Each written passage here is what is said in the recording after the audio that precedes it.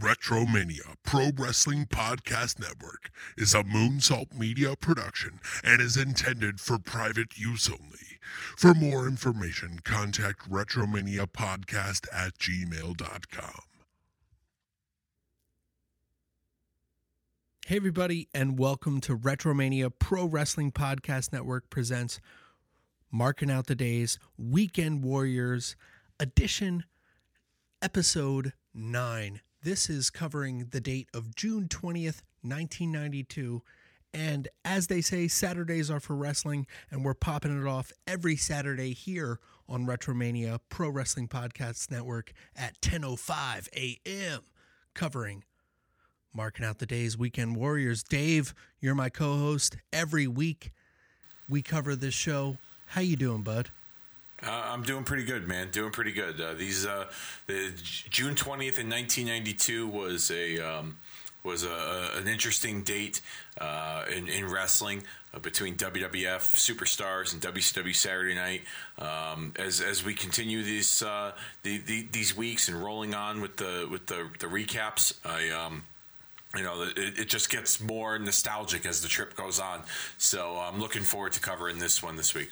Absolutely. And we have a whole list of other shows on our network. And we've been doing this Weekend Warriors edition since April 25th. But we started marking out the days a little bit before, since December, really. You and I have been doing this, teaming up.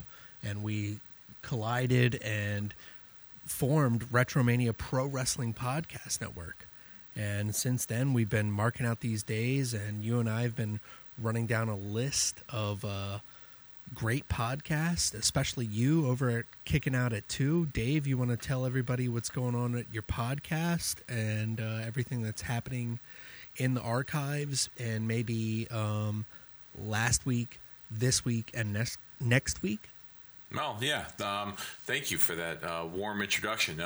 Last week on Kicking Out at 2, we did a ECW One Night Stand 2005 watch party. Dennis Levy joined me, and we had a lot of fun doing that. We watched that show from beginning to end on the WWE Network. We discussed some ECW memories, as well as drew some comparisons to the rebel nature of the original ECW to current day wrestling and the All Elite Wrestling organization headed up by the Khan family, as well as the Rhodes and the Young Bucks, or should I say Cody Rhodes. And anyhow, so we watched that show on the network. That was a lot of fun. This week on Kicking Out at 2, we've started Justin's march to the altar, his holy matrimonial main event push, so to speak. My brother, exactly. He's getting married on July the 3rd, so he's also been a big part of Kicking Out at 2, helping me with ideas and formatting and things like that. And so, Justin, I dedicated some time these next few weeks, this week starting with the top 10 wrestling wedlocked countdown, where I cover the top 10 weddings in professional wrestling history. We go down from 10 to 1. We discuss these matrimonial smackdowns, and we have a good time, and we also talk about Justin's journey as he gets ready to spend the rest of his life with the love of his life. Awesome. And then next week, Justin's going to sit in the hot seat with me as we're going to discuss his favorite wrestler from the My Favorites collection. For those of you unfamiliar with My Favorites on Kicking Out at 2, we highlight a favorite match, a favorite storyline, a favorite wrestler. And we discussed that at great length, and that's called the My Favorites collection. And part of this collection is Bret the Hitman Hart. Justin, I'm a Hulkamaniac. Hogan brought me into wrestling. Well, Bret Hart was the guy that my brother idolized and grew up watching, and that's how he fell in love with wrestling. So it's awesome. Yeah, it's kind of like me. It's like Hogan was my first, but Bret was my passion. Yeah. Yeah. Yeah, and it's like that generational thing, from one era to another. That's that's pretty interesting. Sounds like a relationship too. It's like Hogan was my first brother, dude, but Bret trusted me, and I loved him.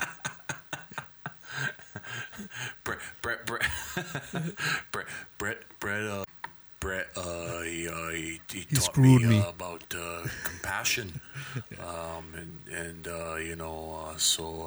But ultimately, Brett screwed Britt.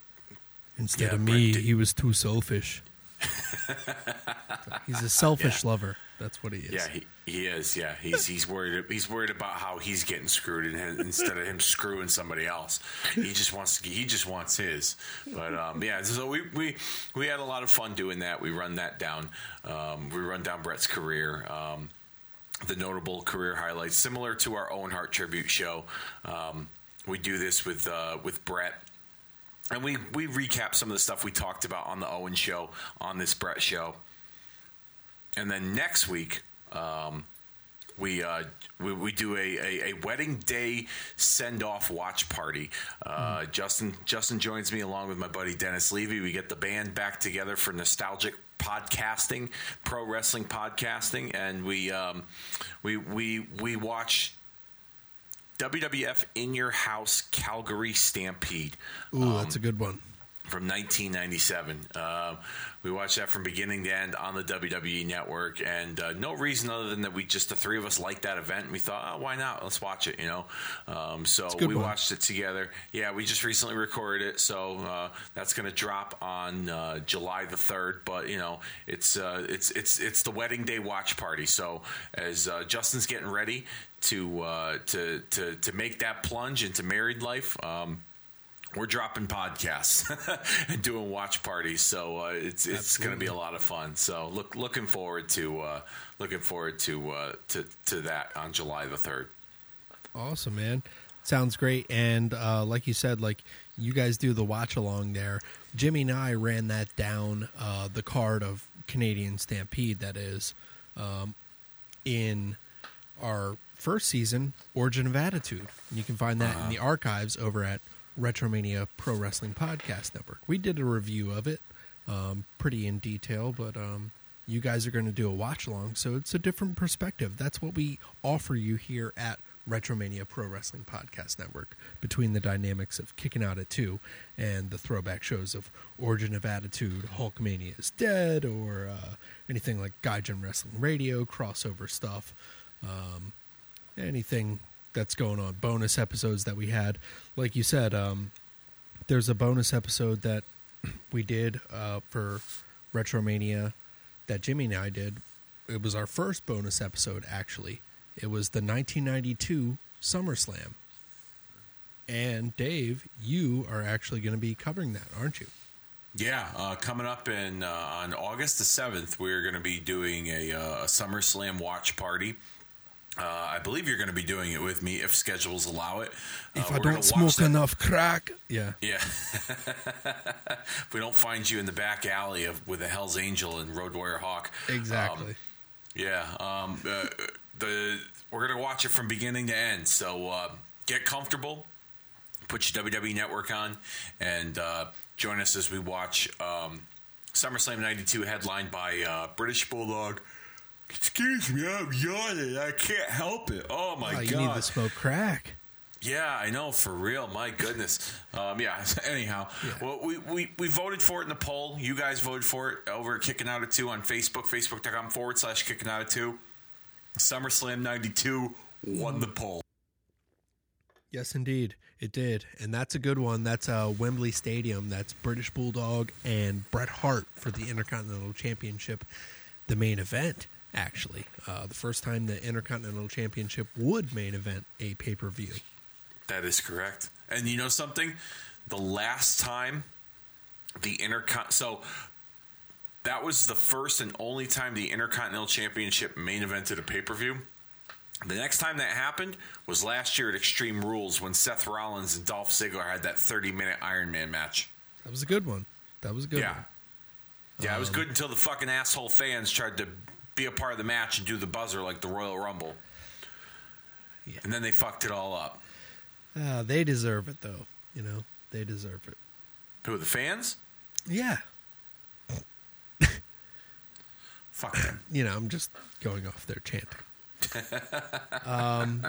Yeah, so all that stuff you can find over on Retromania Pro Wrestling Podcast Network or Kicking Out at 2, as Dave gave you the links there.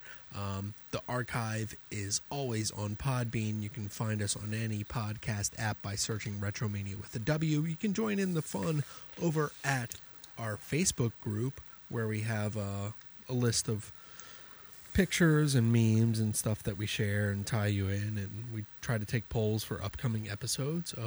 Searching Retromania on Facebook with a W. That's WRETROMANIA. If you're looking or listening to this now, yeah. I don't know or if you're practicing for the fucking spelling bee. Yes, yes. You know, this is Aquila wins the Retromania spelling bee. Because I spell things differently, and so does WWE with a K, like sometimes Chronic with a K. Come on, man. Or Greg Brown, GRAIG. Oh, my God. Yeah, Greg Brown. Good callback. Good callback, man. Gotta bring it back full circle. Yeah, so, and you can always find us on Twitter at Retromania Pod, and I will be updating that now since I'm done with school, everybody. And I will be updating Gaijin Wrestling Radio. You'll have Match of the Month for March, April, May, June, and July coming up. Holy shit, that's 5 episodes, but they're all like 15 minutes or 20 minutes. And I give you good background information about the matches going on. It's classic stuff like Jim Nord against Stan Hansen. Wow. Yeah. You ever heard of maybe a match, Great Muta versus Hulk Hogan? Yes. Yeah. Yeah. Wow. Mitsuharu Misawa versus Kenta Kobashi. Yeah, and I mentioned Misawa on last week's episode, and I have to apologize because sometimes we run down so much stuff. Misawa was not the first Tiger Mask. He was the second Tiger Mask. Okay. Sorry. All right. Yes. So, yeah, good stuff on Gaijin Wrestling Radio. You'll see matches like Hogan versus Inoki, Scott Norton and Hercules teaming up going against the Hellraisers, Stan Hansen versus Terry Gordy, Hulk and Muta teaming against the Hellraisers, Akira Taue against Johnny Ace, Mitsuharu Misawa, Jun Akiyama against Johnny Ace and Steve Williams, and Inoki and Bob Backlund teaming against Stan Hansen and Hulk Hogan. Also, Hulk Hogan against Fujinami. Oh my God. Great list of matches that'll be coming down this year for Gaijin Wrestling Radio Match of the Month. Every month I will detail a great match from the history of New Japan, All Japan, or any type of foreign wrestling faction where there's a Gaijin wrestler being the American in the Gaijin position, the foreigner, if you will. The Gaijin position. Yes. Interesting. So Gaijin is a Japanese word for foreigner. So, No, I know that. Just the way you phrased it, I'm getting into. I'm trying to channel my inner dirty Pat Patterson here. You know what I mean? Like, yeah, that's what Japanese call the missionary position, the Gaijin you got position. The guy. Oh, so I put Shawn Michael in the Gaijin one day, Vince, and he was screaming like a little girl. I tell you. Yeah, exactly. So be on the lookout. The toy boy. Shawn Michaels screaming. Yeah, so be on the lookout for all that updating going on for Gaijin Wrestling Radio, up to date in July, and then from there on every month, August, September, October, November, December, and January, continuing on, you'll have a match of the month where it highlights that match. I run it down, give you detail and insight leading up to those guys' history leading up to that match. So it's a fun little show. If you haven't checked out January or February, that's already up on the network in the archives. Anyhow, let's get into this day, finally. All right, let's do it, man. Let's do it. It is June 20th, 1992. We're going to change our format up here. And I know we've been bouncing around and changing our format up, but we are like, we're trying to prime the show, if you will. I mean, we're work in progress. Well, WCW Saturday Night did it too, and then They change their format up here and there. They're in studio sometimes, and they're live, pal. Yeah. So That's wrestling. exactly, that is wrestling. So what we are going to do here at Marking Out the Days, Dave, we're going to set aside the squared circle of life. Yeah, we're going to set it aside for a bit, folks. That's fun to run down the history of wrestling and everything, but I want to stay more in tune with the date of what we're doing here. We're 1992 centric. This is a great time to be alive and great time to be a fan, as a wrestling fan, if you will. Yep. Right? Oh, yeah. And even a fan of like pop culture, because everything is changing. These are like as much as it is the origin of attitude for wrestling, it's the origin of pop culture that we have the norm for today. We're crossing over with a lot of like hip hop and rap music becoming mainstream, and other things like that. So we'll get into what I would like to call, I don't know, guess what's hot this week. I don't know. We'll come up with it as we go. But Dave, running down the gear so far really quickly for top billboards, and then I'll make you guess what is hot this week for the top billboard in 1992. Let's go. Let's start with January. Michael Jackson's Black or White led it from January 4th until January 18th. Then we had Color Me Bad, All for Love, January 25th. Then we I had that tape. Oh, that was a good one, right? Yeah, I had that Color Me Bad tape. I thought I was the shit, so I thought I was going to get pussy in the 4th grade. Didn't work out. Didn't work out that way.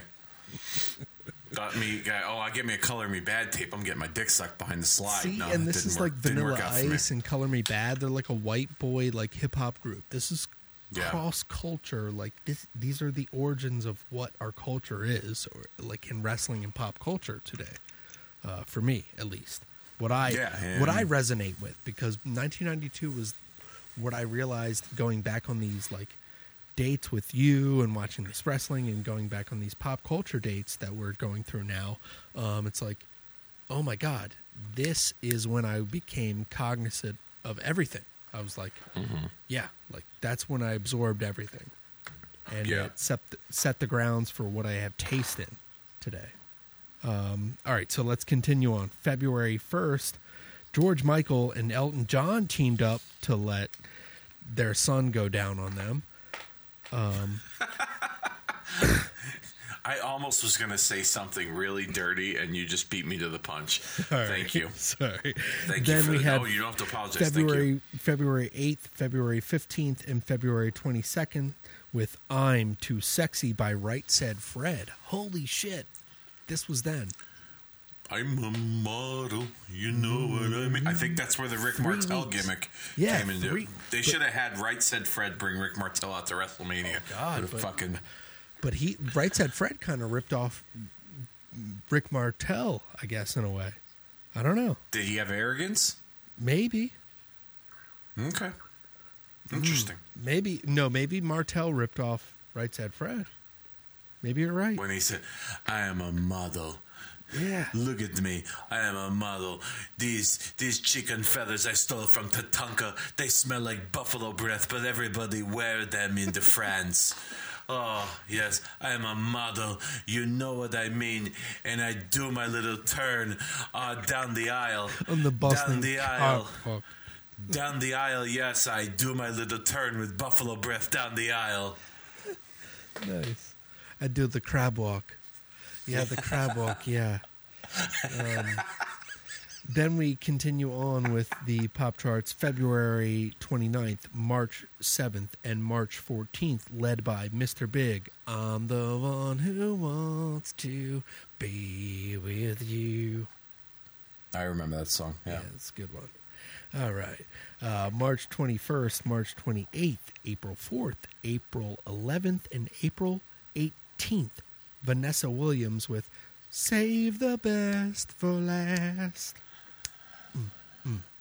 I do remember that too. Yeah. Wow. Look at this. We're really traveling down memory lane here. And like these are songs that just like I don't know, stick with me. And then definitely this one. This led us from the start of Marking Out the Days until right now. This had 8 weeks hot on the chart. The hottest song of the year so far, I believe. Yeah, definitely the hottest year of the song. So the hottest song of the year so far, April 25th, May 2nd, May 9th, May 16th, May 23rd, May 30th, June 6th, and June 13th at the number 1 spot on the Billboard. Jump Around by Criss Cross. Jump Around? Oh, Criss Cross, really? Jump up to get down. Jump around. I thought that was. Jump around. I thought Jump Around was House of Pain. Jump. No, Jump. I'm sorry, Jump. Yeah, the Mac Daddy make you jump. Chris Sorry. Make it, yeah. Jump Around was House of Pain. Jesus Christ. Jump Around was House of Pain. You caught me on my hip hop. Yeah, and I'm not much of a hip hop connoisseur, Jesus so. Christ. Well, I'm mixing it up. But it's all good. That was a jam at the time, and they had their pants wearing their backwards. Jeans backwards, Yeah. All right, so for this week, Dave, June 20th, who do you think is leading the charts? In 1992? June 20th. June 20th, I'm going to take a shot in the dark and say Mariah Carey. Dude, what? Yeah. With I'll Be There, she is number 1, yes. You're right. Stop. I swear on everything I hold sacred, including my Hasbro collection, that I totally guessed that. Are you kidding me? No, I am not kidding you. Oh my God! Wow, everybody, that's wow. I think we just need to roll credits and call it a day. Oh my God, that is amazing. If you want results for Superstars and Saturday Night, just go to the fucking network and spend $10. Yeah, exactly, folks. We are done. Yeah. Don't be a cheap prick. Get a fucking subscription. That is awesome, man. Great guess. Wow, what a good one. All right, the only reason why so let me tell you why I guessed that. Yeah. Okay. Because when I was a kid at this age, I was trying to find ways to fit in. And one of those ways was music and trying to have similar interests in music. And I remember, I believe it was in the 4th grade. This is 92, so I was 8 years old. Yeah, I think it was in the 3rd or 4th. No, I think it was in the 3rd grade. And the teacher used to have like a recorder, or a cassette player in the classroom. And during free time or recess or whatever, you can hook up a set of headphones, put in the tape, and there used to be 2 outlets, so like somebody else could listen to the same song. And a friend of mine in class, or a classmate, I should say, he wasn't really a friend, he was a piece of shit, but if you're listening, Adam Skull, I think you're a dick. But anyhow, what a name. Sorry, yeah, Adam he was an ugly fuck too. He really was. Like he thought gnarly, yeah, dude. Yeah, like he probably he probably dips for a living, and he's got no teeth, and yeah, fuck him. Anyhow, he had a Mariah Carey tape, and the song was the Sweet Emotions, and I was like digging the song. I was like, oh, that's not bad. So I remember, I think with my allowance after doing all the chores, I asked my mother to take me to like Kmart or wherever where they had tapes, and I picked up Mariah Carey and Color Me Bad and MC Hammer's Too Legit to Quit. So I just shot in the dark. Like I said, I just guessed Mariah Carey because I remember I had the tape when I was a kid. So yeah, good times though. That's like, I'm a softie. I'm an R&B guy, so like that's like what my music was. For me, I can appreciate it. Yeah, I can appreciate it. I literally had like 2 crates filled with CDs and tape cassettes of like every single rare, like one-off, R&B Motown hit that was like new wave, Yeah. Good times. That's what we'll get into here. That's what I like about it, because it's bringing us into the time that we are covering, you know? Yeah. And we still are going to do like mentions for honorable mentions of birthdays and death days, and we'll get into that after we cover the next part of the pop culture segment. Dave, guess the movie that came out this week, June 19th, 1992. I will give you a clue. Okay. Okay? Yeah, I'm ready. Dark.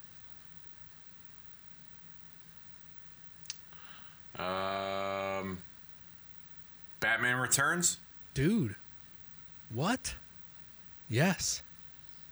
Holy shit. What the fuck is going on? I didn't send you notes, did I? Nope. It's not in the notes. Jesus Christ. Yeah, June 19th, 1992. Batman Returns, everybody. The sequel to Batman, the original with Michael Keaton. I love this movie. It's a great one. Yeah, Danny DeVito playing the Penguin, Michelle Pfeiffer as Catwoman, Christopher Walken as Max Schreck. Yes. Yeah, this was good stuff. I like the first one with the Joker with Jack Nicholson. Me too. That's a great one too, man. That was underrated. Yeah.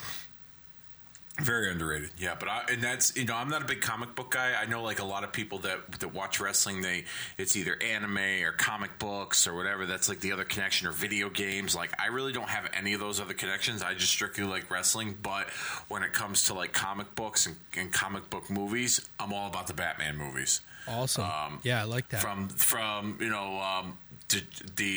Nolan's, who direct Christopher Nolan. Yeah, who directed.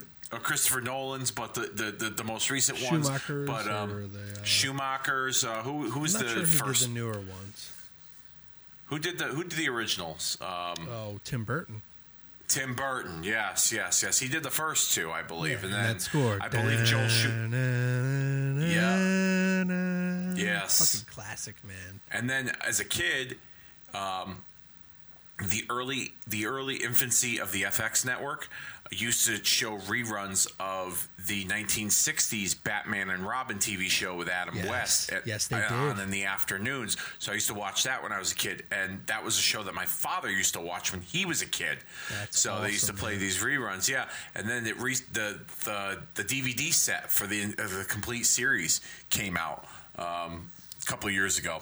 I wanted to get it, but that's when I was like downsizing and trying to get rid of stuff and not just having it sit around and collect dust. So yeah, I recently have like regretted that. I'm like, because I want to go, like, I want to stop paying for streaming services now that they've got like, you know, every like TV production like Warner Brothers or this or that is like tied to a different streaming service. So it's like you have to pay this and that for to stream and watch shit, when I used to have this collection that was nice, and I got rid of it thinking like I'll save room, but now I'm like, it really wasn't that much room. But yeah, I know TJ over at Molehole Radio, shout outs to him, he's got a massive collection, basically covers like his whole fucking apartment. So yeah, oh wow, shout outs to him. Especially Molehole Radio for covering Marking Out the Days and Retromania since we've birthed. Yeah, man, Dave, what an awesome little step into 1992 that was with you. That was pretty fun, and I swear to you, on everything I hold sacred, those were two just shot-in-the-dark guesses. And you fucking nailed them, man, and we'll see if you can do that next week. Yeah, I'm because looking at that. It could be Mariah Carey again. It could be a new pop artist. You got to take your choice there. Cause you got to think about it. So I'm going to quiz you every week. Don't cheat. Okay, cool. And, no, I won't cheat. Yeah, that was fun though. I like that. So you ready to get into the day of June 20th, 1992, as WCW leads 6 to WWF's 1 in their battle on Marking Out the Days Weekend Warriors edition? Yes, sir. Let's do it. Let's do this. Yeah, so let's go to WWF Superstars, June 20th, 1992. Started off smack dab in the middle of Pest Control Month. What the fuck? You were right last week, or the week before, I think. You talked about every month or every week is like themed differently for like a different like. Let's give it out to this. Like, I don't know. Yeah. And then Vince McMahon and Mr. Perfect do a bunch of insect puns. It's odd. And then Papa Shango. Well, the funny thing is that, all right, so Mr. Perfect does a couple of those insect puns, but then he mentions that, Vince has a beehive haircut. Last time I checked, I don't think fucking bees are in that same family with pests, like, and when you think of pests you also think of like mice and rats too, if I'm not mistaken, correct? Right. Yeah, okay. They're arachnids, or well, they're not arachnids, are they? They're like that's why we do a wrestling podcast, folks. That's right. Yeah, let's keep it simple. Let's not try and reinvent the wheel with you people's sent me brain that meme cells the here. other day, and yes. Which one did I send you? The one where it says list of facts of things I know about wrestling, and it's somebody holding a huge book, and then things I know about other stuff, and it's like this very tiny like book. Yeah, it's like 2 pages on a fucking notepad. Yeah, exactly. That's me to a T right there.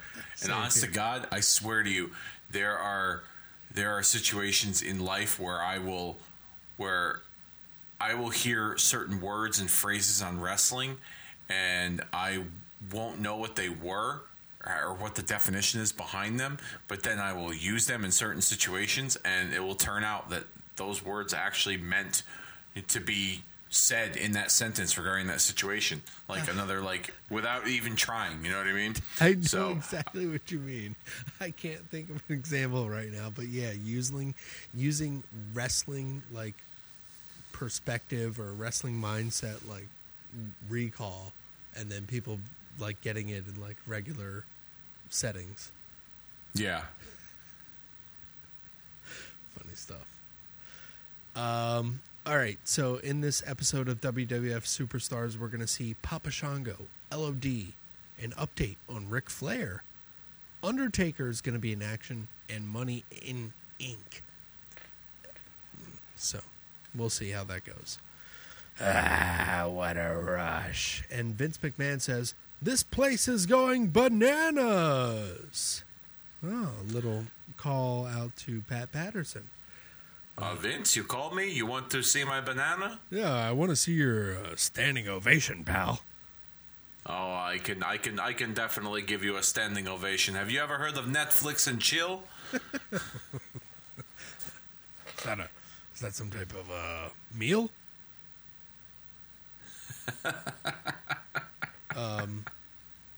Yeah, LOD again, Barry the Hardy and Tom Bennett. So another LOD-centric match. And then the Beverly Brothers and the Genius have a promo about Mother's Day and Father's Day. And Dave, what does the Genius say here? Happy Mother's Day from Bo and Blake Beverly. I couldn't think of a dirty poem this week, so fuck you. Let's move on to the next match. Barry the Hardy takes a beautiful doomsday device. Mr. Perfect says, somebody's going to break a neck one day. Yeah, they actually do break somebody's neck. That's Henry O'Godwin when they start doing that feud later. Oh, yes, that's right. Device. 97. Yeah. Hawk grabs a kid and puts him on his shoulders. This is awkward because it just looks so staged. And Vince says, "Wow, what a rush!" He didn't allow Hawk to say it last week in his promo, so he stole it this week. Vince made up for it. Yeah. It's like, I'll do it. Yeah. Hey, pal. Hey, pal, you didn't do your catchphrase like I wanted you to.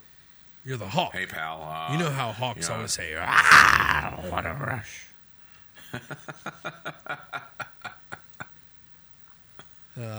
We go to update with Mean Gene.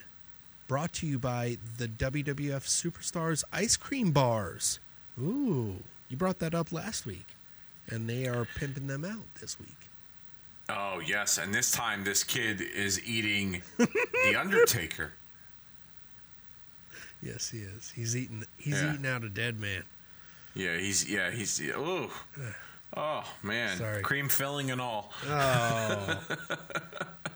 Mean Gene speaks with the Macho Man last week, and we get a condensed version of his promo from the last week, where he's talking about, I'll do whatever it takes, and that's the bottom line. Ooh, yeah.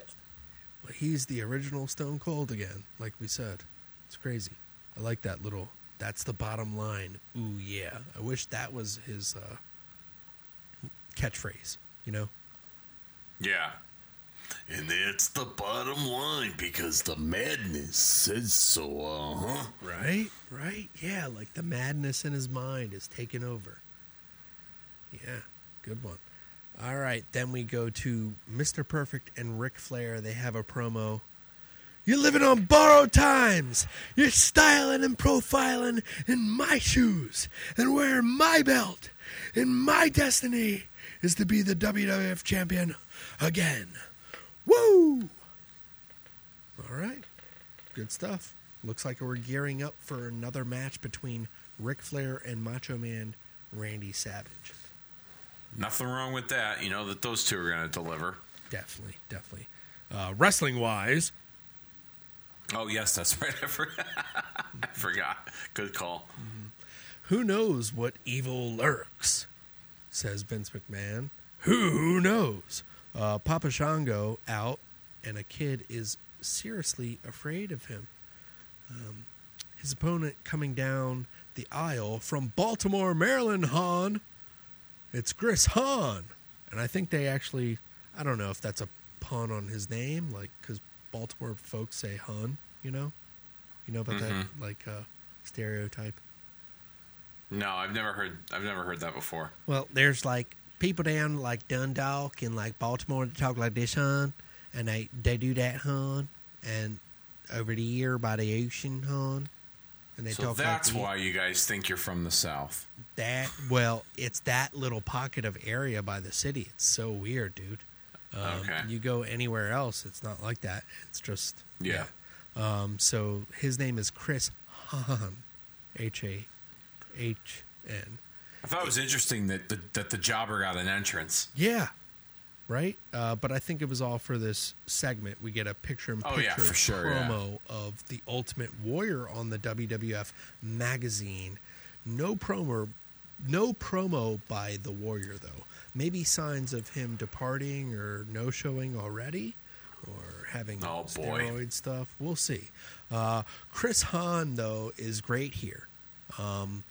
He's like cowardly, and all of a sudden his hand is on fire. And how the fuck did they do this? This was cool. His hand gets set on fire. Yeah, I don't know. I when he came out, and I thought something was going to happen with the hat because he was wearing that fucking that grandpa hat. So I was like, you know, what's going to happen with the hat? Is like the goo going to come out of the hat? It's going to drip all down his face, you know? Like that's where I thought the illusion was going to come from. But yeah, I think maybe the hat was meant to be a distraction, so that you could. You know, yeah, because when all the fire of a sudden, comes out like, of the hands, everyone's surprised. Yeah, I didn't see how it got ignited. I didn't see anything. They really did a sleight of hand on us, if you will. The curse and the spell of Papa Shango continues on. Papa Shango. I mean, I'm a fan, like we talked about since we started this. No sleeping on Papa Shango in 1992, man. Definitely. 2019, maybe different story, but 1992, that's a bad motherfucker. Yes. This week's Event Center brought to you by IcoPro. You've got to want it. You've got to want that fucking steroid and that HGH right up in you. That USA. And if you want it bad enough, you could start it up your nose, Right, too. exactly. Because we sell Ico Pro straws. I can snort as much of this as I want, and I'll never become addicted. It's Sean Mooney. He tosses to Crush about crushing things and Crush Man, and yeah, he's gonna crush things and people. Fuck you. Oh boy. Jimmy Hart and the Nasty Boys then have a promo about. I'm sorry. I wanted to have because you said, oh boy. Crushed, we talked about it. I dug him, but this is like lame as hell now, looking back at it. And I'm like ashamed of myself for being like, yeah, Crush. Do you need to go in timeout because you were so disappointed in yourself? Yeah, I think so. Then we get a promo with Jimmy Hart, yeah, baby, and the Nasty Boys. They're talking about being the best tag team in WWF, and they're going to go against the LOD, the Natural Disasters, and High Energy. You better watch out. All right, cool. We go to a commercial, and we come back, and it's Sergeant Slaughter making his way out, waving the American flag. I forgot he made up for his mistakes around this time, or prior to this, right? I believe it was in the fall of '91, late '91, when he split from General Adnan and Colonel Mustafa, and turned babyface. Yeah, I think it was around that time. So he's been well established as a good guy for quite some time. Good. Yeah, he's going against Red Taylor here. Mr. Perfect and Vince McMahon comment about the Mounties theme. They're talking his about dilly. Yeah, he says he's not the Mountie. I'm the Mountie, and Mr. Perfect kind of sings it. I don't know. We get a picture-in-picture promo though with the Mountie talking about having the mother of all battles, and those are the words of Saddam Hussein, says Vince. Okay, thanks for calling out Saddam Hussein. They're still bringing up the war's over. I mean, come on. Yeah, but the weirdest thing is, like, the Mountie was talking about having Sergeant Slaughter as a hostage, and then he's trying to be this turncoat, and he's a fucking Canadian Mountie. Like, dude, come on. That's so lame. Like, they're going to be, like, extremist. All right, so here, you just brought the Mountie up. When Justin and Dennis and I filmed the Canadian Stampede watch party, at the end, there was the scene where Austin got handcuffed and attacked by the Hart family, and he left and did the double bird. And so I was curious if those cops were actually Mounties. Okay. And my brother wasn't sure either, and he goes, well, if in America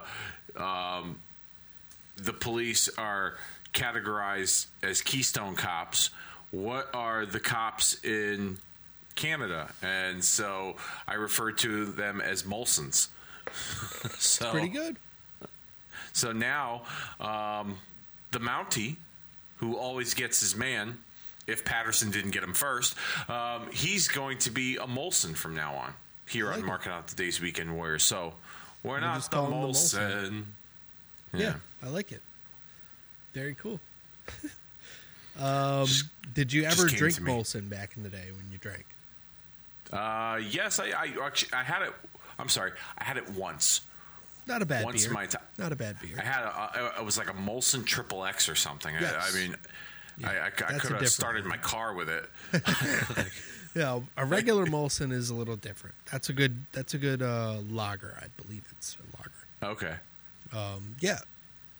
Sergeant Slaughter and the Mountie still building this boring-ass feud. Sergeant almost pins Red Taylor during this match, then picks his head up, pulls him up, and puts him in a Cobra clutch. It's over with a submission. We get a disgusting preview of the WBF magazine. I sent the photo to the Facebook page. That's the one that says F. Oh, yeah, that's right. I thought you were actually trying to build one of those, like, picture puzzles, like some of those Instagram accounts where you only show a part of a picture and then, fill your timeline up and it's one big giant puzzle. That's what I thought you were doing. But, No. no, we're stuck with Gary Stridham, I guess, or No, that was Mike Christian, Mike or Christian, the Iron Warrior. or and Girth, whatever the fuck his name is. yeah, Vince talks about what's going on in the WBF magazine. He says, "Life after steroids, they linger long after you've stopped. Trust me, I know." Yeah. Yeah, because you're not trying I'm fighting to avoid against the federal government right now. You're not trying to avoid an indictment. Jesus Jesus. Christ, man. Yeah. How much cover-up we're seeing throughout these weeks. Oh, it's fucking brutal. It's disgusting. Yeah. Repo Man against Brian Costello.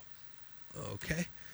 I hate Repo Man. We've talked about this. Mr. Perfect says Repo Man showed up on a kid's bike and he had to repossess that bike. Like, what? Oh, my he rode God. all the way. He rode his towns on a kid's fucking bicycle. Okay. Did it have like a bell and training wheels too? Probably like the tassel. Fuck. Oh yeah, with a basket in the front. It was a Huffy. So he could put his tow rope. Yes. Then we get a picture-in-picture promo of the crazy-eyed crackhead bulldog. He says, Jesus. No, it's okay. typo. He says it's time to come for the Repo Man, and it's about time. Okay, cool. All right. I'm gonna tie you up with your tow rope. Right. Exactly. Repo Man wins with a Time single... to go to obedience school, Repo Man. Thank you. Repo Man wins with a single-leg Boston Crab. He ties up Costello and then drags him around the ring, as he usually does. Then we go to Sean Mooney in the event center talking about a lot of stars trying to take the belt from the Intercontinental Champion, Bret the Hitman Hart. And no one has taken it more seriously than Bret the Hitman Hart. And he's not You're wrong. fucking right about. Yeah, you're not wrong about that. Yeah, he lives for that shit. Yeah. Fucking. Yeah. And then Yeah. Bret has a promo. He says, "I can feel the heat and the stress. And Sean, I like the heat. I like the pressure. And I'm the best and the excellence of execution. And I will beat anybody, anywhere. And I'm not looking through rose-colored glasses." Yeah. Good stuff. Yeah, that 'Cause was it's intensifying between these guys. I like it. Yep. Yeah, it's starting to build a little more. Yeah. Yep. And it's almost like, dude, and we talked about it before, because these guys get like set to have this epic feud, and then they have like a one-off match at Survivor Series, and then they fucking collide years later, you know? Oh yeah. It's awesome. I mean, they collide another year later after he replaces Jerry in the one Survivor Series again, where they connect at another Survivor Series. These guys have battled at 3 Survivor Series. Epic stuff. Yeah. You know just a something? wild twist. You want to see some hidden gems from Bret and Sean? You go on the network. They have a collection of Bret versus Sean matches. You know, their rivalry dating back to like when it was Rockers Heart Foundation, and there is a cage match. I want to say from like 1993. Yep. Bret and Sean in the big blue cage. Yep. Some really cool stuff. Jimmy and I watched that together. We didn't record it. We just like. One day we were hanging out after we recorded, and we were like, "You want to watch that match?" Because we had never seen it. Like, it had just came on that week. We were like, "Fuck, we need to watch it," because we had just started Hulkamania is Dead. We were like, "Oh man, Okay." It was great. It was good to watch, like, for the first time with somebody who's just like as much as a fan, you know. It's cool. It wasn't like, it wasn't the epic match. I mean, we should do the series because we are going to do. Spoiler alert, everybody. We're going to do a bonus episode. And it's going to be incongruent with the timeline that we're doing here at Marking Out the Days. Dave, you want to tell them about it? Yeah, we're going to, at some point, in the next month or two, depending on schedules, we're going to be filming and recording a special watch party of the Bret Hart Shawn Michaels ladder match from July of 1992. Most people think Shawn and Razor were the first ladder match in the WWF, but it was actually Bret and Shawn at a live event, a Coliseum home video exclusive event in I think it was either Portland or Bangor, Maine. The match took place, and it was an Intercontinental title ladder match. So we're going to watch that on WWE Network as a bonus show here on Marking Out the Days Weekend Warriors. Yeah, and it's a quick match, and it, like I said, like the cage match and that match, they could be compiled. And then there's a singles match that they have between, it's like Shawn Michaels from the Rockers and Bret from the Hart Foundation in like 89 or 90, I want to say. I think I've seen that one too. Man, another one that's great. Just I want to go through that series, like of their encounters, because I think they tell a story. It's almost like Japanese wrestling, where they grew throughout. They probably worked a lot of dates that we never saw, because I know around this time we've talked about Shawn Michaels and Bret Hart running the house show circuit for the Intercontinental Championship. They're testing it out, and that's when they came up with the ladder gimmick again. The ladder match was really constructed and put together in Calgary. Correct. Stampede Wrestling. Years Bret and Dynamite. Years before that. Oh yeah, Bret and Dynamite had some ladder matches in Stampede. Sylvester Ritter, a.k.a. the Junkyard Dog, and Jake the Snake had a pretty memorable ladder match in Stampede Wrestling. So, Bret took the concept from Daddy and brought it to the WWF. Yeah, and somebody he knew he could work well with, Shawn. Yeah. Exactly. Yeah, and I just can't. We need to go through that, because I think these guys, like I said, I think throughout, they're great storytellers. And that's what makes them memorable and legendary wrestlers. So we should watch those matches, because they're all different in their dynamics. I would love to do that with you. So, Absolutely. We'll make it work. Cool. We'll make it happen. Yeah, but like I said, we are going to do that ladder match first. So we'll do that one, and then everybody can catch up with us after that. Moving on with this episode of WWF Superstars, we go to Rick the Model Martel, and he is a trendsetter with his feather for the last 2 months now. Weak. It's the same fucking promo over and over again. He's biting off that right said Fred, like you said. Yeah. This chicken feather that I stole from Buffalo Breath Tatanka, I wear it now, and everybody in France, they wear it, and they just want to be like me, the model. I'm just a model. Very good, Rick. Thank you very much. Yeah, I exude the arrogance, and there's no way that casino boy Tatanka is going to take my arrogance away from me. We go to a commercial and back with Crush coming down, going against the Brooklyn Brawler. Vince questions Mr. Perfect about Larry the Axe Hennig and how he feels about Mr. Perfect being the way he is, being around Father's Day at the time this was. We go to the podium with Mean Gene, and his guest is Shawn Michaels, out with Sherry Martel in a mirror, says Vince. Look at the mirror. It's mirror. Anyway. Don't you think that's a little vain? Says Mean Gene to Sherry. Don't you think that's a little vain? Sherry is holding the mirror, and Shawn says, "Is that not the hottest thing you've ever laid your eyes on? And don't you know what else I see? I see the next IC champion." And that's him. That's a pretty solid promo. Yeah, I liked it. They do the up the leg and butt view of Sherry. Mm-hmm. So, Yeah. let me cut you off here for a moment because I have a unbelievable, sensational Sherry story to tell you. Thank you.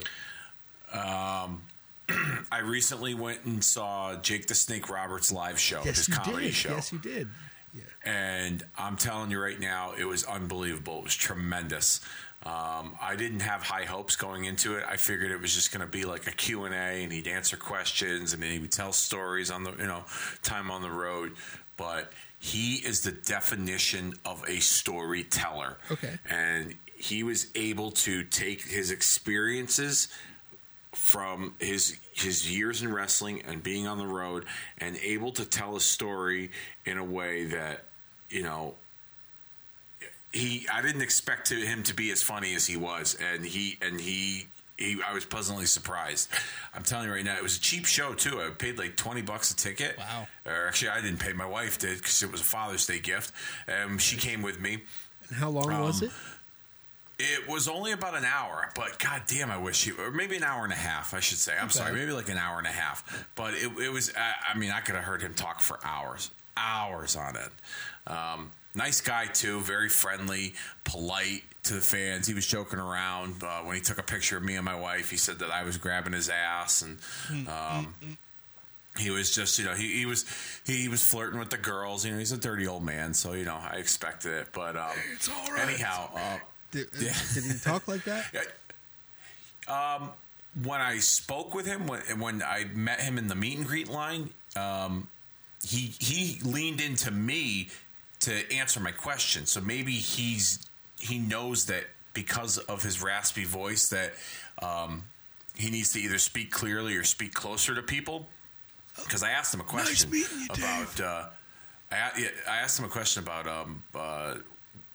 his run in WCW and why it was so short. And he said he quit because he hated Bill Watts and he couldn't work for Bill Watts.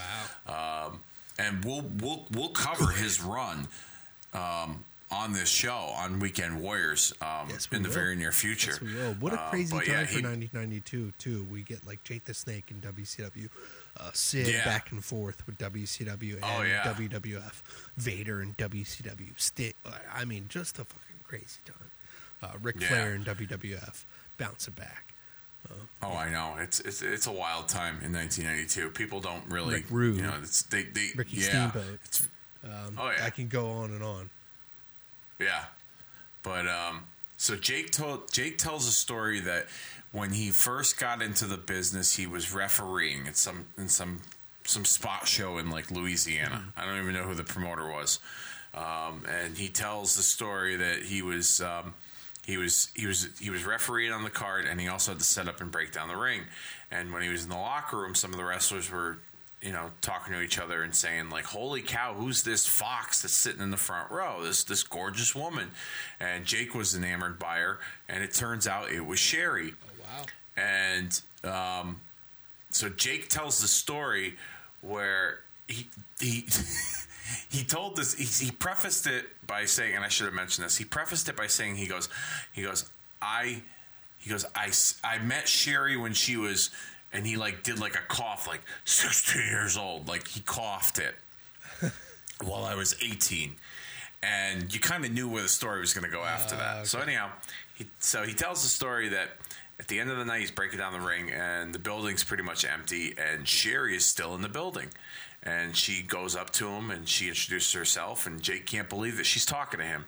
And Jake says that she was pretty forward because she told him, "What are you doing tonight?" And he was like, "I gotta, go to the next town."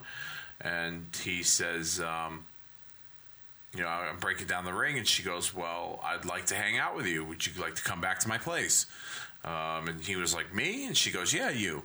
And so Jake then tells a story where he gets in, and here's the thing. Jake was very graphic with everything. He must have said the F word like every other word, okay?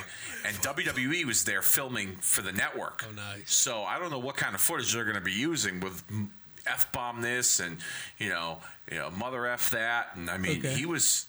Yeah, it was pretty wild. So anyhow, Jake says that she goes, Sherry didn't waste any time. I got in the house, she closed the door, she started jerking me off, and then we get into the bed.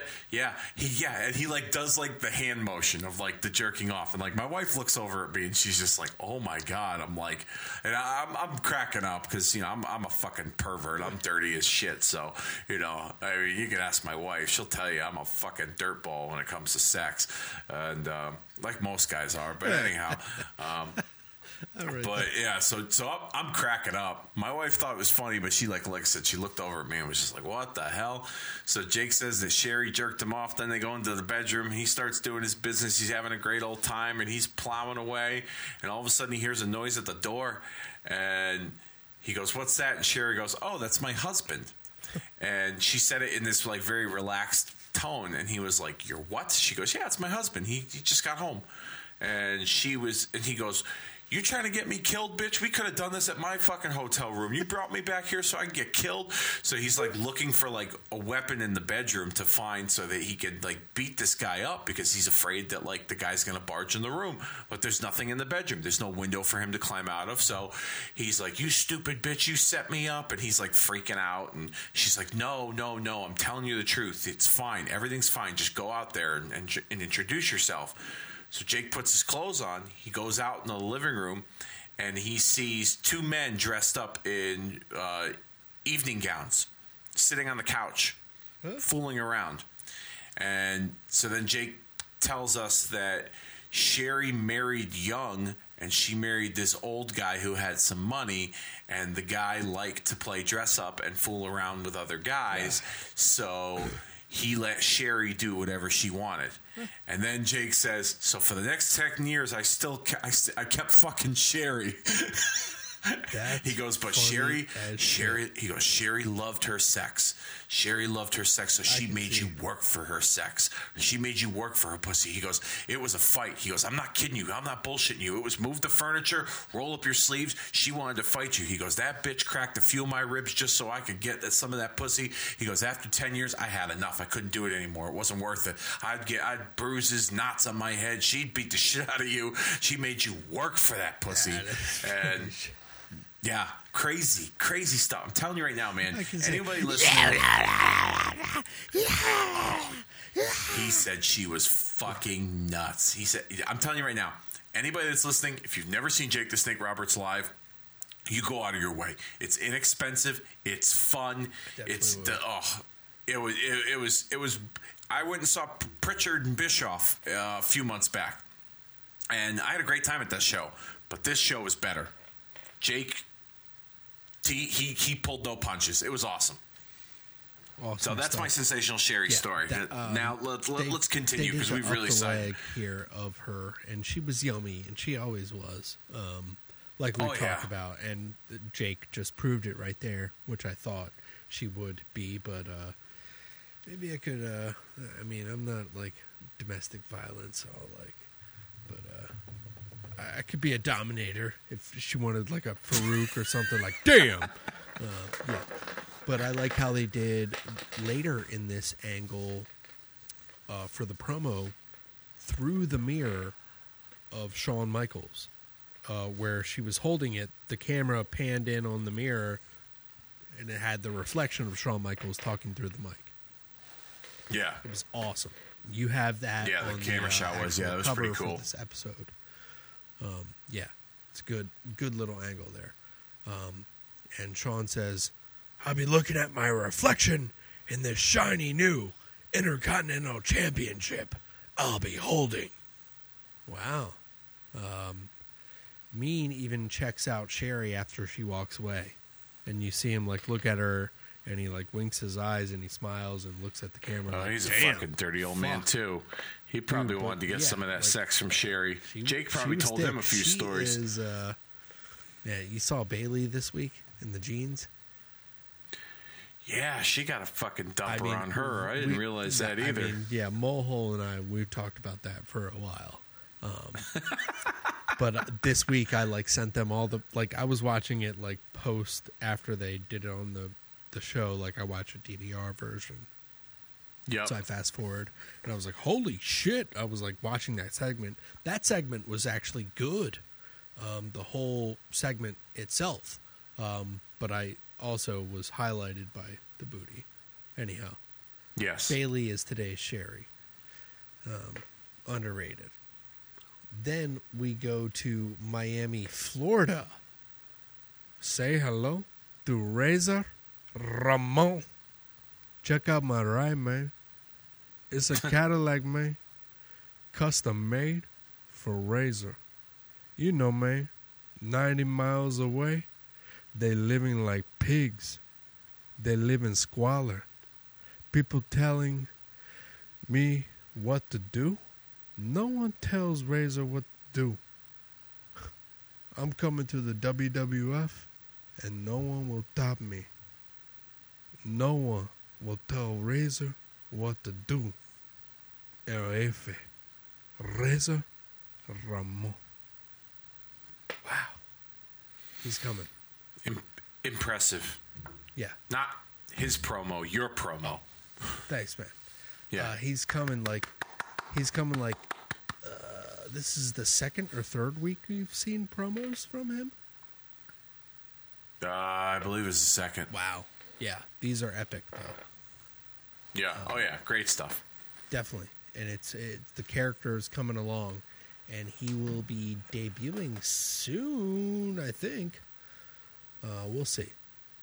We go to Dwayne the Gill in the ring, and his opponent is The Undertaker with Paul Bear. And Mr. Perfect says, Razor looks like a pretty cool dude. Yeah, because you guys were a tag team in AWA, and they were tag team champs. That's right. Undertaker crushes Dwayne, gives him a tombstone, and Gilbert hangs on to the tombstone and doesn't get his neck broken like Goldberg. So, yeah, just letting you know. Did you watch that match? I finally did. And I'll tell you. This one was better, right? What's that? This one was better. This match with Gilbert. Dwayne the Gill? Gilbert against Undertaker was better than Goldberg against Undertaker. Well, it wasn't as long, that's for sure. Well, yeah, but I think, super slow down. in my opinion, Gilbert versus Undertaker was better than Goldberg versus Undertaker. Okay. Paul brings out the body bag, and they neatly put Dwayne in the bag. And we go to a commercial and come back, and Shawn Michaels has left the building. And people are like, who cares? I love that stuff. Yeah, you see one guy in the front row like, who cares? Yeah. I love it. Thought that was funny. In the ring, Rock Werner and Butler Stevens, what a pair of names, out to go against the WWF Tag Team Champions, Money Inc. with Jimmy Hart, baby. Then they have a picture-in-picture promo about their favorite dollar bills. They're running down like who's on the dollar bills. Yeah, whatever. Power slam, huge clothesline. You know the deal. 1, 2, 3, Money Inc. over. Then we go to Sean Mooney in the event center. He tosses to High Energy. And, hey, you know what, fat boys, you nasty boys, says Owen Hart. We're going to the top. Oh, Owen, don't go that high. High Energy. That's what the world is talking about. High Energy. My goodness. Yes, thanks again, Coco Beware. It's his birthday, dude. You have to respect him. Also, I forgot. We skipped a fucking birthday last week. We need to celebrate it right now. Who? Virgil. Soul Train Jones, that was his birthday? Yeah, June 13th, I believe. Pop Shango. Yeah, man. Got to want it, man. The meat sauce, man. Fuck money. Ugh. Anyhow, Fuck money, yeah. Tatanka talks about his ancestors leaving in peace. I'm sorry. Tatanka talks about his ancestors living in peace for hundreds of years, and then there were those of the past who didn't respect us, like white people or Vince's dad.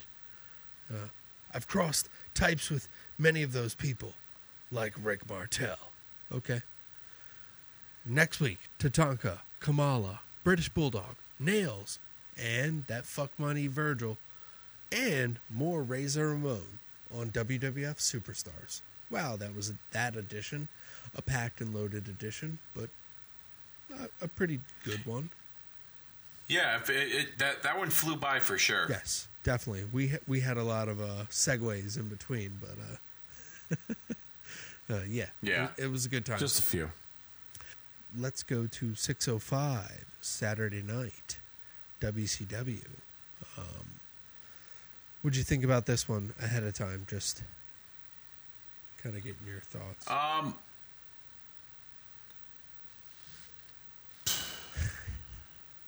I mean, it was It's a long haul. I've been really biased towards the WCW shows because I feel like there's been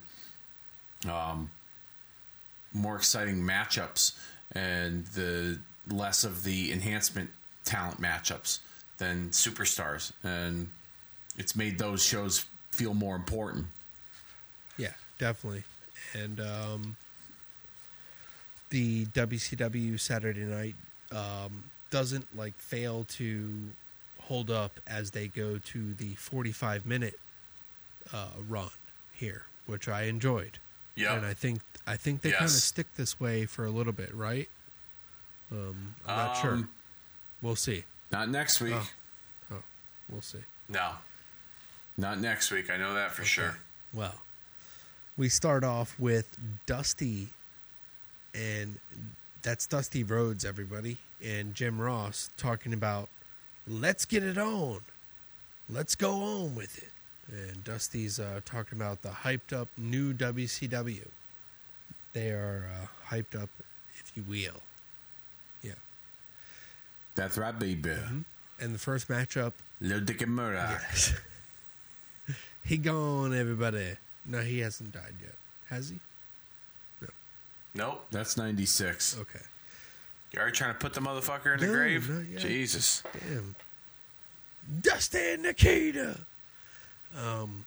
First up is Johnny B. Bad out to face Richard Morton. Cool. Yeah. Johnny has a promo picture-in-picture, actually, for WCW. This is cool that they're getting into that mode. They did a little in past episodes, but not as much. Not as frequent. He's saying he didn't sit down. He didn't get down on the dick. Or he didn't sit down to pee on the I toilet. don't know. Yeah, he's a bad man. Anyhow, yeah. I love Dusty on commentary though. He says, "Ole Anderson taking care of Law and Order." Okay. Because Ole Anderson is the referee, senior referee. He was reassigned. Handpicked by Bill Watts because he's going to hook him up. Yep. Then Johnny blocks a roll-up, and Ricky runs into a left hook from Johnny B. Bad. And 1, 2, 3, that's it. Sad state to be Ricky Morton at this time. Ricky Morton went, these last few episodes, he's been pretty much an enhancement guy. R.I.P. During this time period in WCW, man. It's fucking sad. Yep. We go to a commercial and back, and we have the Steiner brothers out to face Bob Cook and John Peterson. I love how Rick Steiner has numbers all over his singlet, kind of foreshadowing Scott's mathematician skills in the future. Well, Rick must have also been the one to help Scott study for his math exams in school growing Rick, up. you got all he had to do was just stand 33 and 1/3 chance of passing his chest. Yeah. But you're half the fucking mathematician that I am. Yeah. Good stuff. Huge Frankensteiner. I'll tell you this much, though. Just a little sidebar here regarding Steiner and his abilities to count. Those two, I've heard stories that they invested their money very wisely in their careers. I wouldn't say they were cheapskates, but Rick Steiner is the head of a school board in Ackworth, Georgia, but he also developed commercial real estate. And they own a bunch of commercial real estate. Same thing with Scott, too. And Scott also owns a fucking Shoney's in Atlanta. A Shoney's restaurant in Atlanta. Rick so they've done well with themselves with their money. At one point. I believe so, yeah. Well, I mean, you take 1/3 of your winnings and then you put it away, and then 1/3 over time with 5% or 11% interest or whatever you do, over time, and then you invest it into this. And Scott Steiner would probably do it a lot better. But oh yeah, yeah. Leave it to him. I mean, maybe Rick showed him all the math, and then he just took it over from there. But I thought it was funny that he had all the numbers all over his singlet. Huge Frankensteiner 1, 2, 3. The Steiners get the victory. And they're going to face Steve Williams and Terry Gordy in 1 hour. Huh? What? What the fuck? That's the pay-per-view that's coming up, folks. They cut a promo on them after with Dusty saying, it's live, it's color, let's go away from this right now. Like, let's cut to a commercial. Get away from me. Okay. We go to Cactus Jack out to face Scott Allen. Double arm DDT, and Cactus Jack wins the match. He throws him on the concrete and then takes a huge elbow drop off the outside buckle to the floor. Wow. What a incident here. Yeah, I thought this was a nice touch to put him on this show. Like we said, it's an hour before Beach Blast, and just kind of like one last second like ditch effort to like get the people to believe that he had a chance at beating Sting. So he was like, displaying like his most violent side of himself. I thought that was an interesting take. Yeah, I liked it too. We go to WCW Magazine with Eric Bischoff. That's going... he's going down the card of Beach Blast, the pay-per-view that you just mentioned. That'll be going on in 1 hour. So this is interesting to have a show right before your actual pay-per-view, but whatever. They did it nicely. It's not a bad show, right? But it's weird to have the guys have like a match here and then later in the pay-per-view. It doesn't make sense like that, Yeah, it is a little strange. 2 different locations, yeah. Then they recap the crate spot with Cactus Jack, where he goes to hit his head on the crate and falls and smashes his face into the platform. And then again, they recap that. Then we get the promo with Sting, and he's ready for the match with Cactus Jack, the Falls Count Anywhere match on the Gulf Coast, and he's ready. That's it. Yeah, Sting. Woo. Yep. Yeah.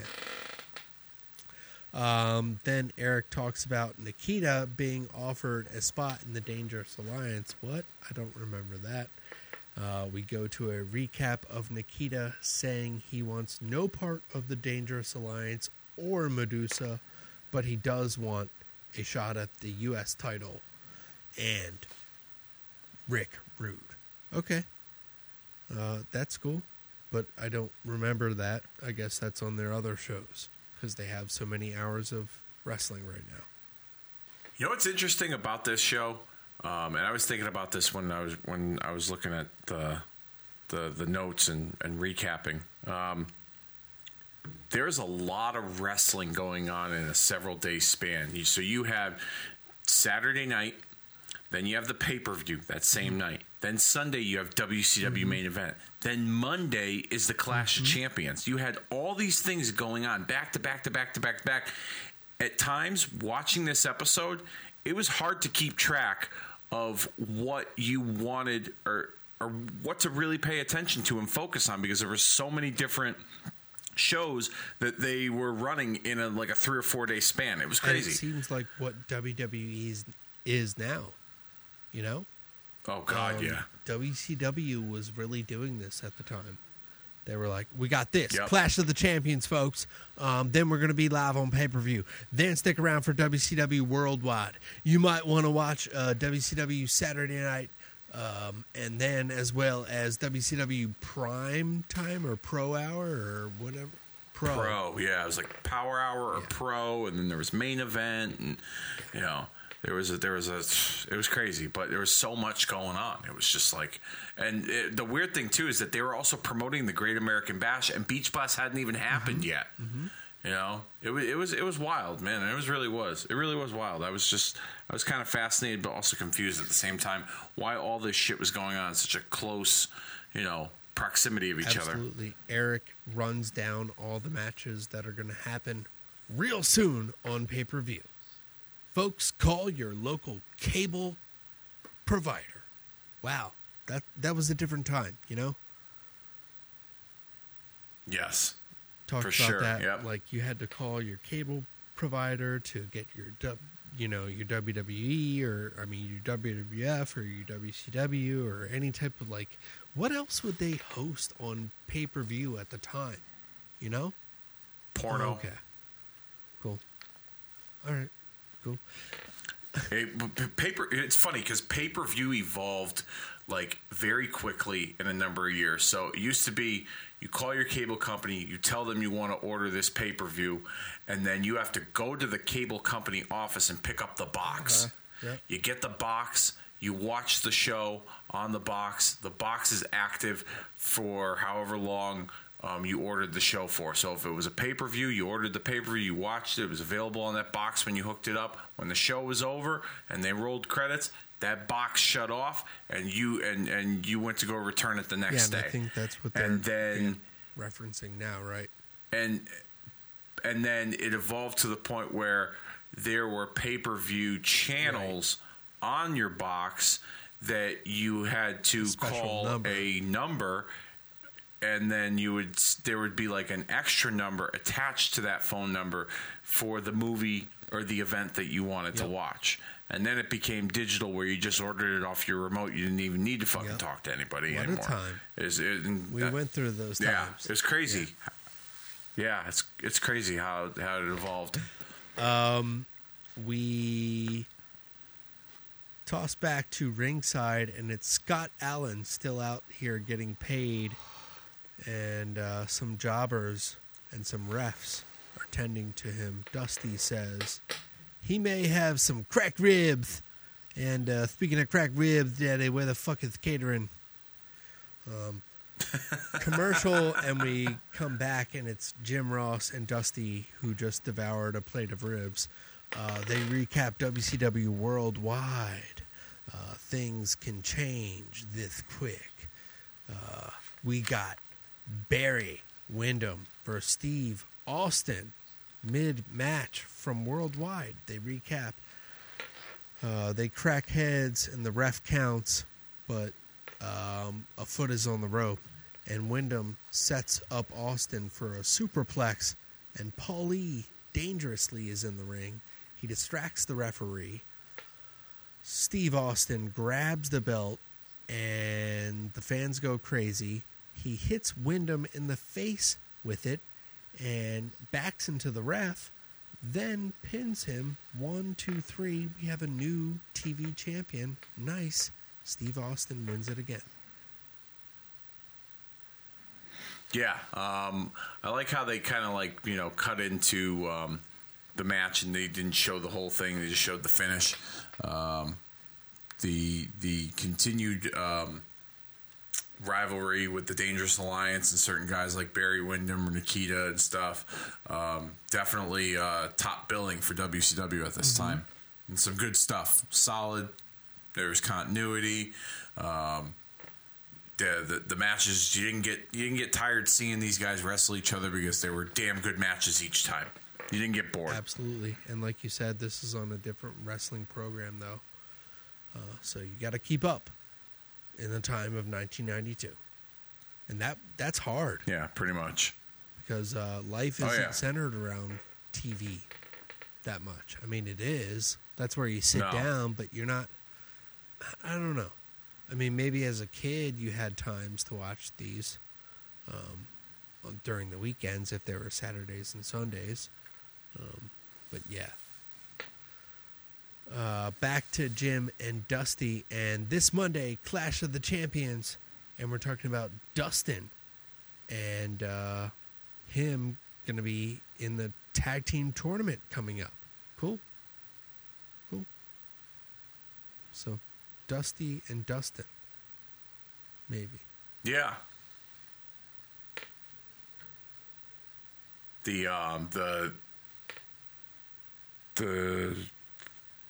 shit, I just lost my train of thought. You'll have to edit that one out. Sorry. My bad.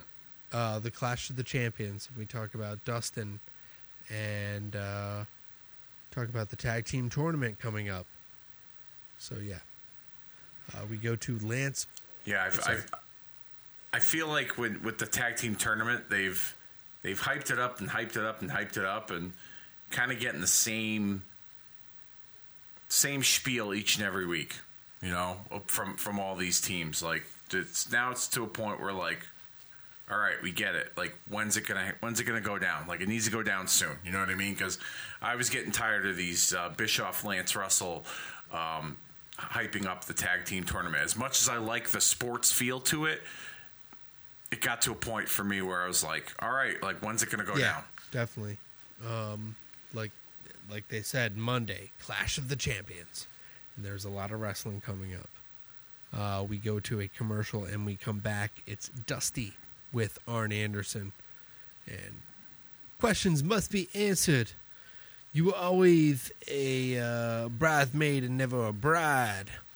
Are you coming for Sting? And Arn says he's forced to. And he's going to do something for himself. And he can beat anybody that goes in the air. He'll put him down on the mat. And anybody who bleeds, he can beat. So... yeah, Arn Anderson coming for Sting. We'll see. When is that going to happen? Yeah, we talked about it a couple weeks ago. We were like, oh, when's Arn going to go after Sting? He mentioned Sting, and then he went for the TV title instead. But it looks like now we're back on that track. He's going to want a piece of Sting, so we'll see how that plays out. Then we toss to the ring with Gary Michael Capetta, wrestling fan. Nothing fan. The main event from Seattle, Washington, Greg the Hammer Valentine, senior referee Ole Anderson, and his opponent, the Z-Man, Tom Zink. Okay, kids love Tom Zink. The Z-Man.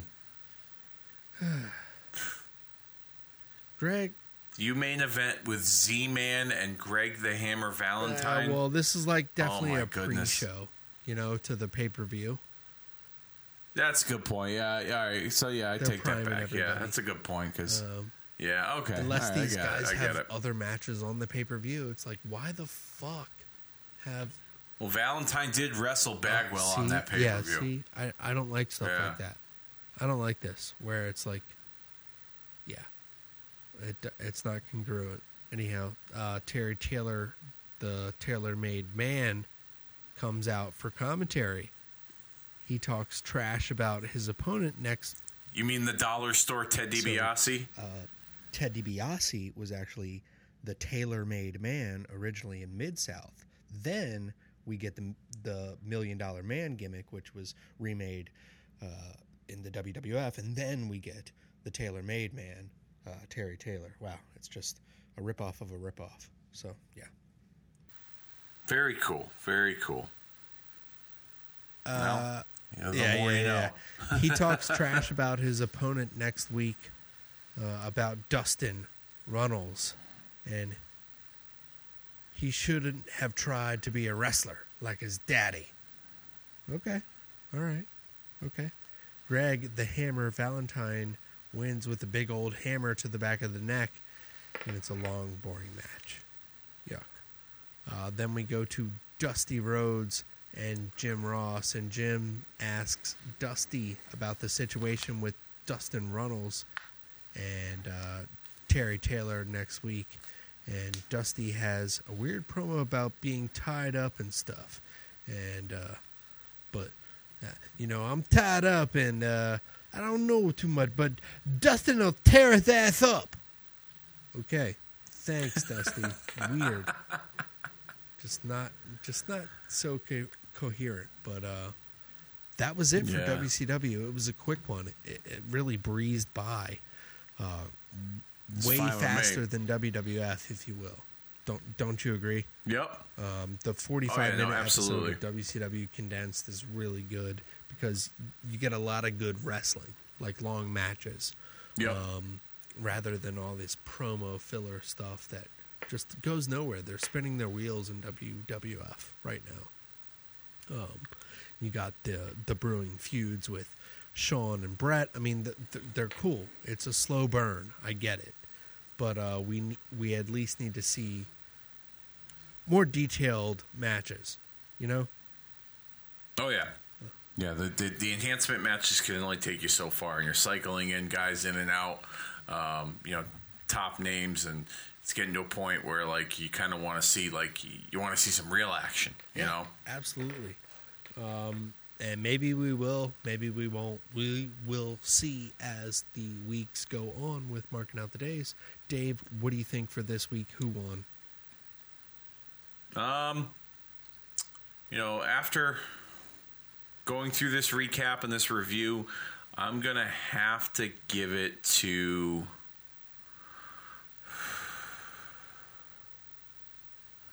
I'm gonna go with what I think has been consistent, and that's Saturday night. It's unfortunate because Superstars didn't do anything for me. WWF was the shit back in the days, and I'm like reminded now, going back. I'm like, man, WCW was really good. Yeah, exactly. It was very underrated. 92 does not treat WCW very kindly, or I should say the history of WCW 1992 is not treated very kindly. But looking back on it, watching these shows, like, damn, that's some pretty exciting wrestling. Absolutely, and they have congruent, like, continued storylines on, like, and they have like a couple hours a week, Dave, rather than WWF. Oh God, like, I know. I don't know what WWF still has at this time going on. I mean, they have prime time. I believe in 92 they had Superstars. They had Wrestling Challenge. I still think they had All American Wrestling on Sunday mornings on USA, and Primetime Wrestling. That's a lot, but what are they doing? Yeah. Maybe we're not seeing it on Superstars. Maybe it's not the show. Yeah, I don't know. During this time period, yeah. But, I mean, it's decent. But we don't see anything updated from other shows like they do on WCW. No.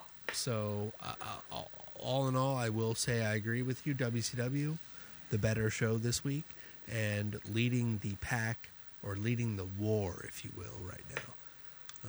Destroying WWF 7-1 with one tie.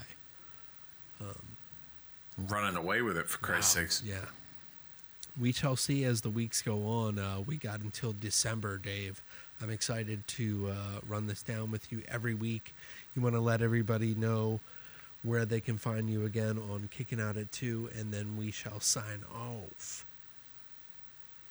Facebook.com/kicking out at 2. We got the top 10 wedlocked wrestling countdown covering wrestling weddings this week. And next week we will bringing you Bret the Hitman Hart from the My Favorites collection as Justin makes his march to the altar with these wedding themed type shows the next few weeks. Facebook.com/kicking out at 2. Our Twitter handles at kicking out 2. Links to archive shows there as well as the Retromania Pro Wrestling Podcast Network over on Podbean. That is all I have for you for Kicking Out at 2. Yes, indeed, and you can always find Facebook over. You can always find Retromania over on Facebook at Retromania with a W. Finding us on Twitter at Retromania Pod, or write to us at retromaniapodcast@gmail.com. And you can find us on any podcast app by searching Retromania with a W. Folks, we will follow up with you next week as we run down the date of June 27th for Marking Out the Days Weekend Warriors edition. I'm Kobe Nida, and that is Dave Rosenbluth. We will catch you next week.